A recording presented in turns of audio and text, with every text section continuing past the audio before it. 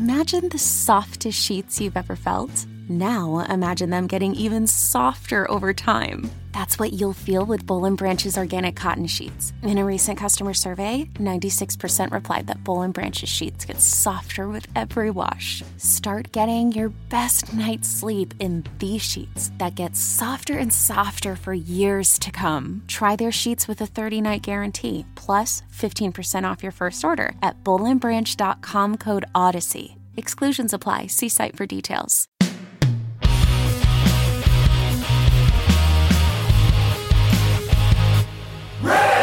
Hello, kids. This is Risk, the show where people tell true stories they never thought they'd dare to share. I'm Kevin Allison, and every Thursday we release these special episodes where we look back at content from our earlier years, sometimes single stories, sometimes whole episodes. Keep in mind that years ago, people might have worded things differently than they would today.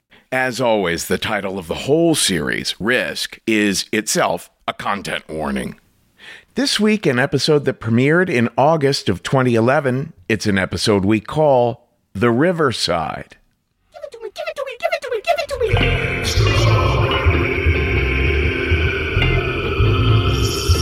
Extra risk?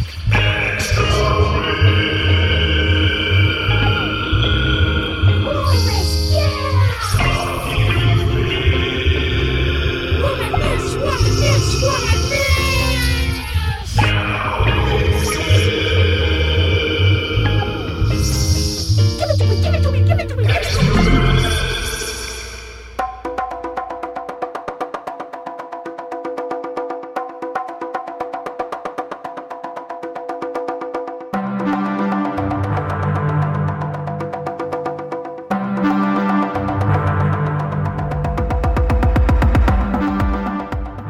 Hello, kids. This is Extra Risk, where we give you just a little bit more of the show where people tell true stories they never thought they'd dare to share. I'm Kevin Allison. This is Integral Plateau behind me now. And you know, every now and then, we like to feature friends of ours recorded at other storytelling shows around the world. And our good friend Andrew Overdahl is the host of a terrific show in Denver, Colorado called The Narrators. And I just fell in love with this story you're about to hear that the writer and animator Jan Scott Frazier told out there. Lovely lady, multi-talented.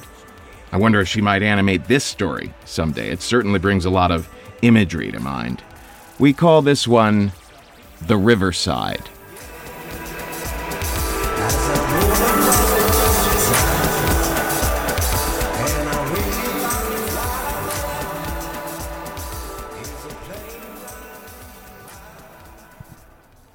In 1988, I was all of 22 years old. I had moved to Japan the year before because I wanted to be in animation. Talk about love. That is an entire different show as well.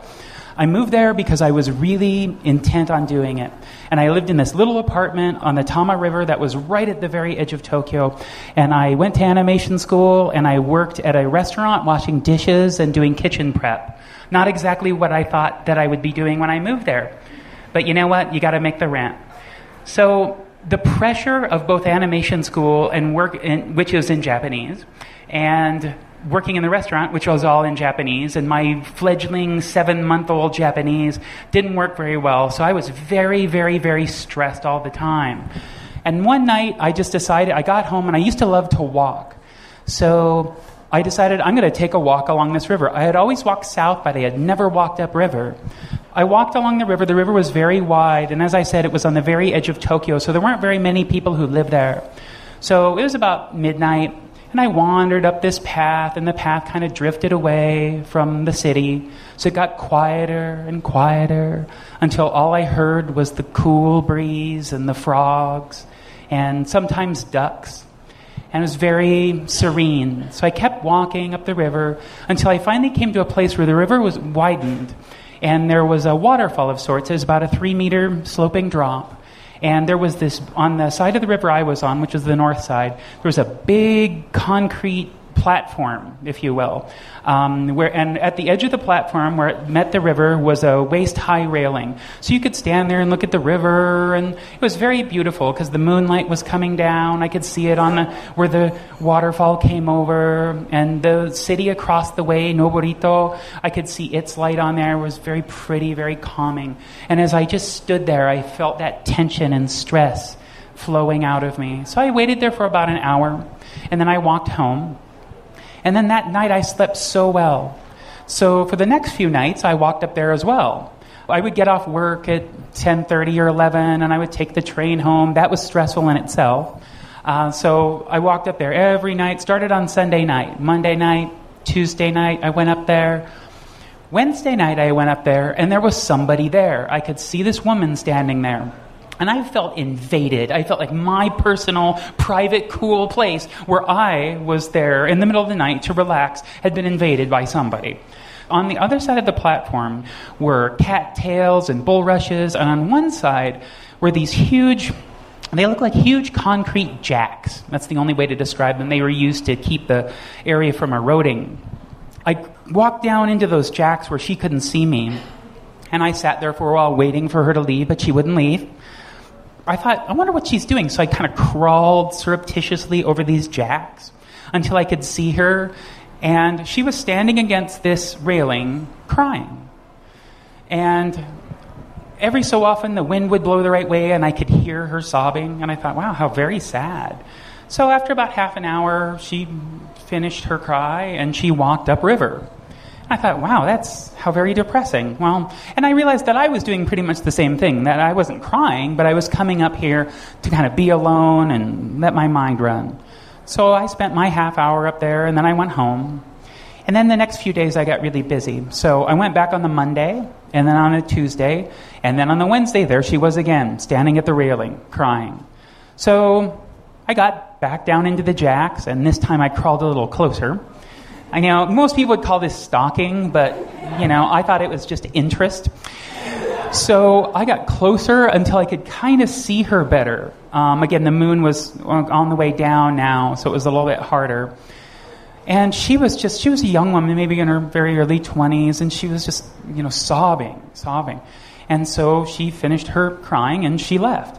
And again, I when I was standing there, I was looking at the river, I was listening to the frogs and the ducks, but I kept thinking about her.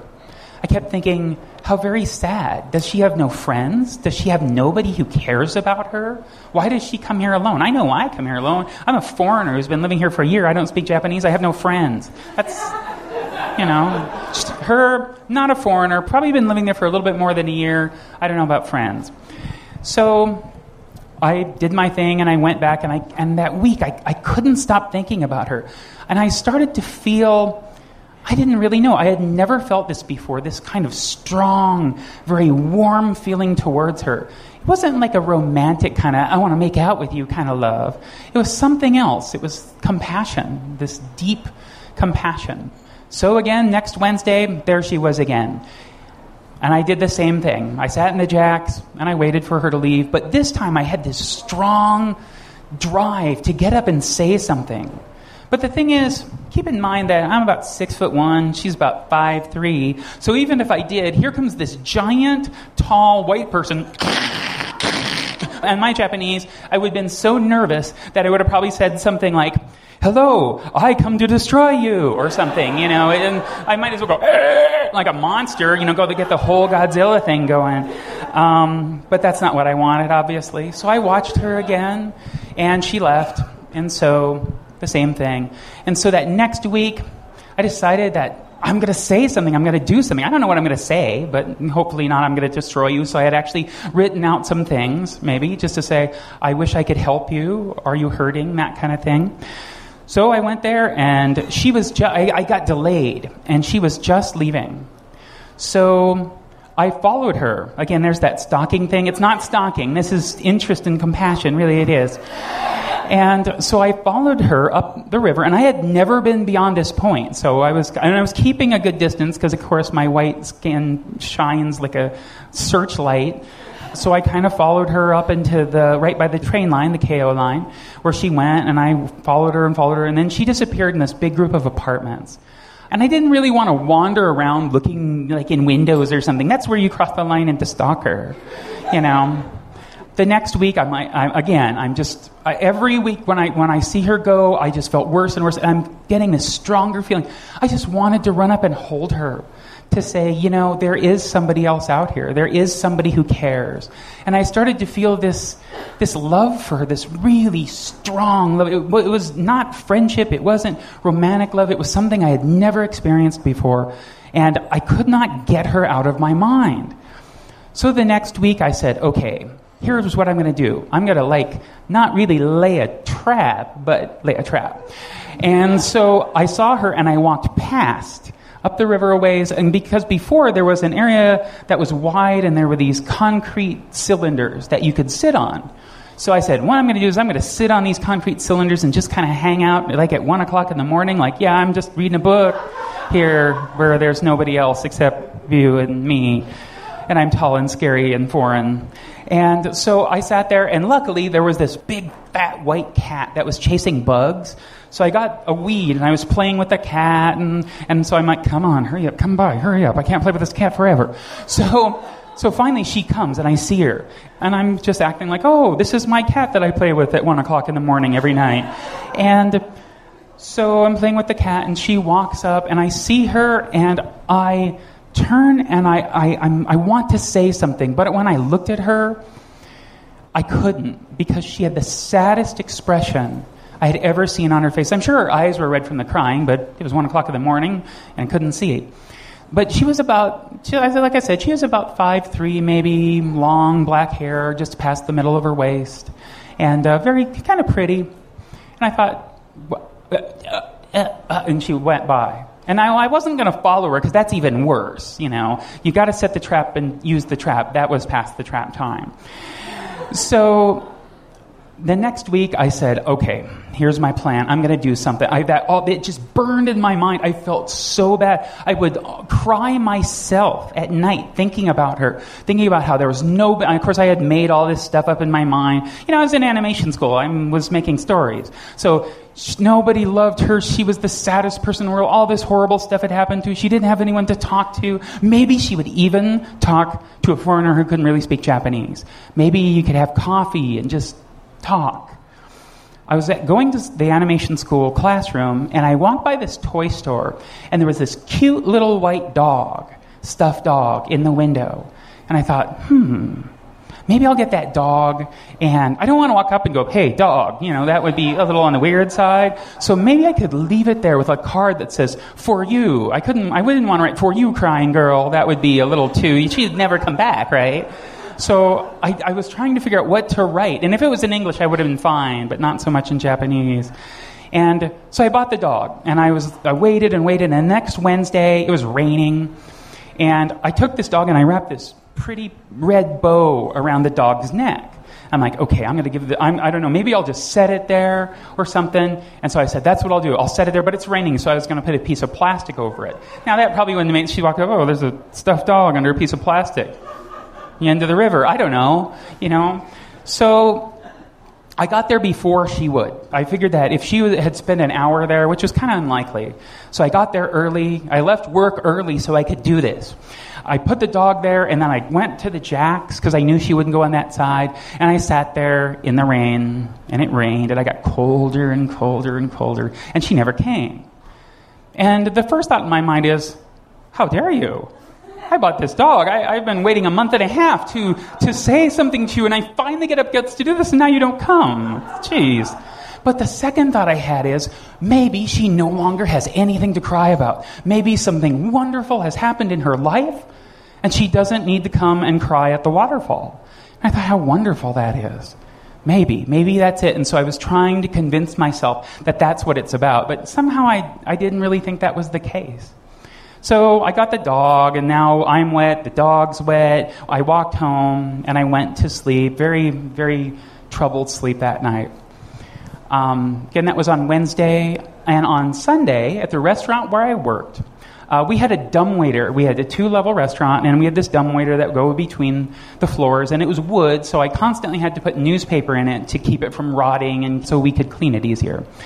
So I put it in there, and as I was putting it in there, I saw a picture in the newspaper that looked exactly like her. I mean, dead on. Now, of course, I had memorized her face, despite it being in the moonlight. I had seen her from various angles and such, and I thought, that's got to be her. And I spent the next 2 hours looking at it thinking, that's her, that's got to be her. It's, and I tried to read the article, but again, it was in a Japanese newspaper. My 7-month-old Japanese did not really do very well, especially with the written. So I had to get help. I had a couple friends help me. And the deal was, her name was Asuna Tsurukawa. Asuna is her name. And she had a difficult life. Right after high school, her father didn't say what happened to her mother, but her father kicked her out of the house and said, go fend for yourself. I'm assuming he was an alcoholic or something, because that's pretty rare that kind of stuff happens. So she moved to Tokyo, the big city, to try to figure stuff out. She wanted to go to school, but didn't get that to work out, couldn't come up with the money. So she took a job in a bakery, but she was very alienated from everyone else who worked there. It's not that she didn't get along with them, it's just that she didn't have a lot in common with anybody. She didn't really feel like she could have a conversation with people. She didn't have any friends. That night, when I was sitting out there, she really wanted somebody to talk to, but everyone's like, oh, there's that alien girl. We're going to go out and drink. We're busy tonight. So they kind of blew her off. And so she went home and decided to take a bath, in a nice warm bath. When I was sitting there in the rain with the dog, in the jacks, dripping, wet, freezing, she opened her wrist with a razor blade. When I was walking back down the trail, freezing again, the cold water raining on me, her lifeblood was washing out into the tub. And we went to sleep around the same time. Me, troubled, unhappy. Her, forever. So, years later, I would travel the world. I've been all over the world, been to many different countries. I speak multiple languages. Now, my Japanese is much better than it used to be. And in all that time, I don't think I met one other person on the planet who really cared that Asuna had lived or died, and that nobody would remember her except me. And I do, and now maybe you will. Thank you.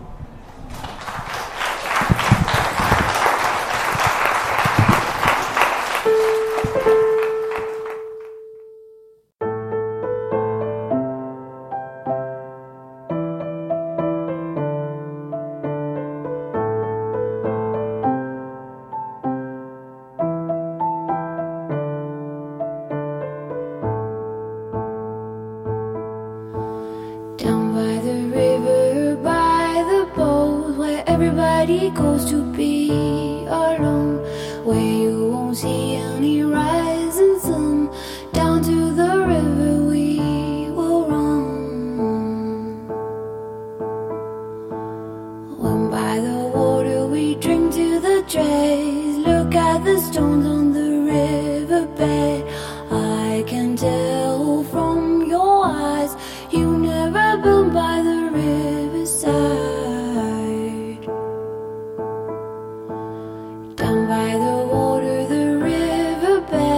Somebody calls you, somebody says, swim with the current and float away.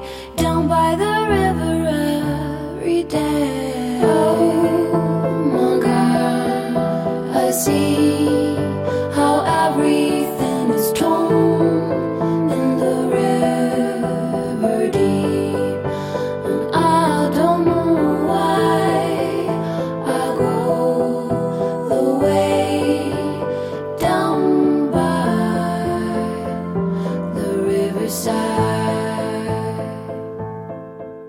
This is Risk. Thanks to Jan Scott Frazier and everyone else who does the Narrator's Show in Denver, Colorado for that. This is Agnes Obel behind me now with a song called Riverside.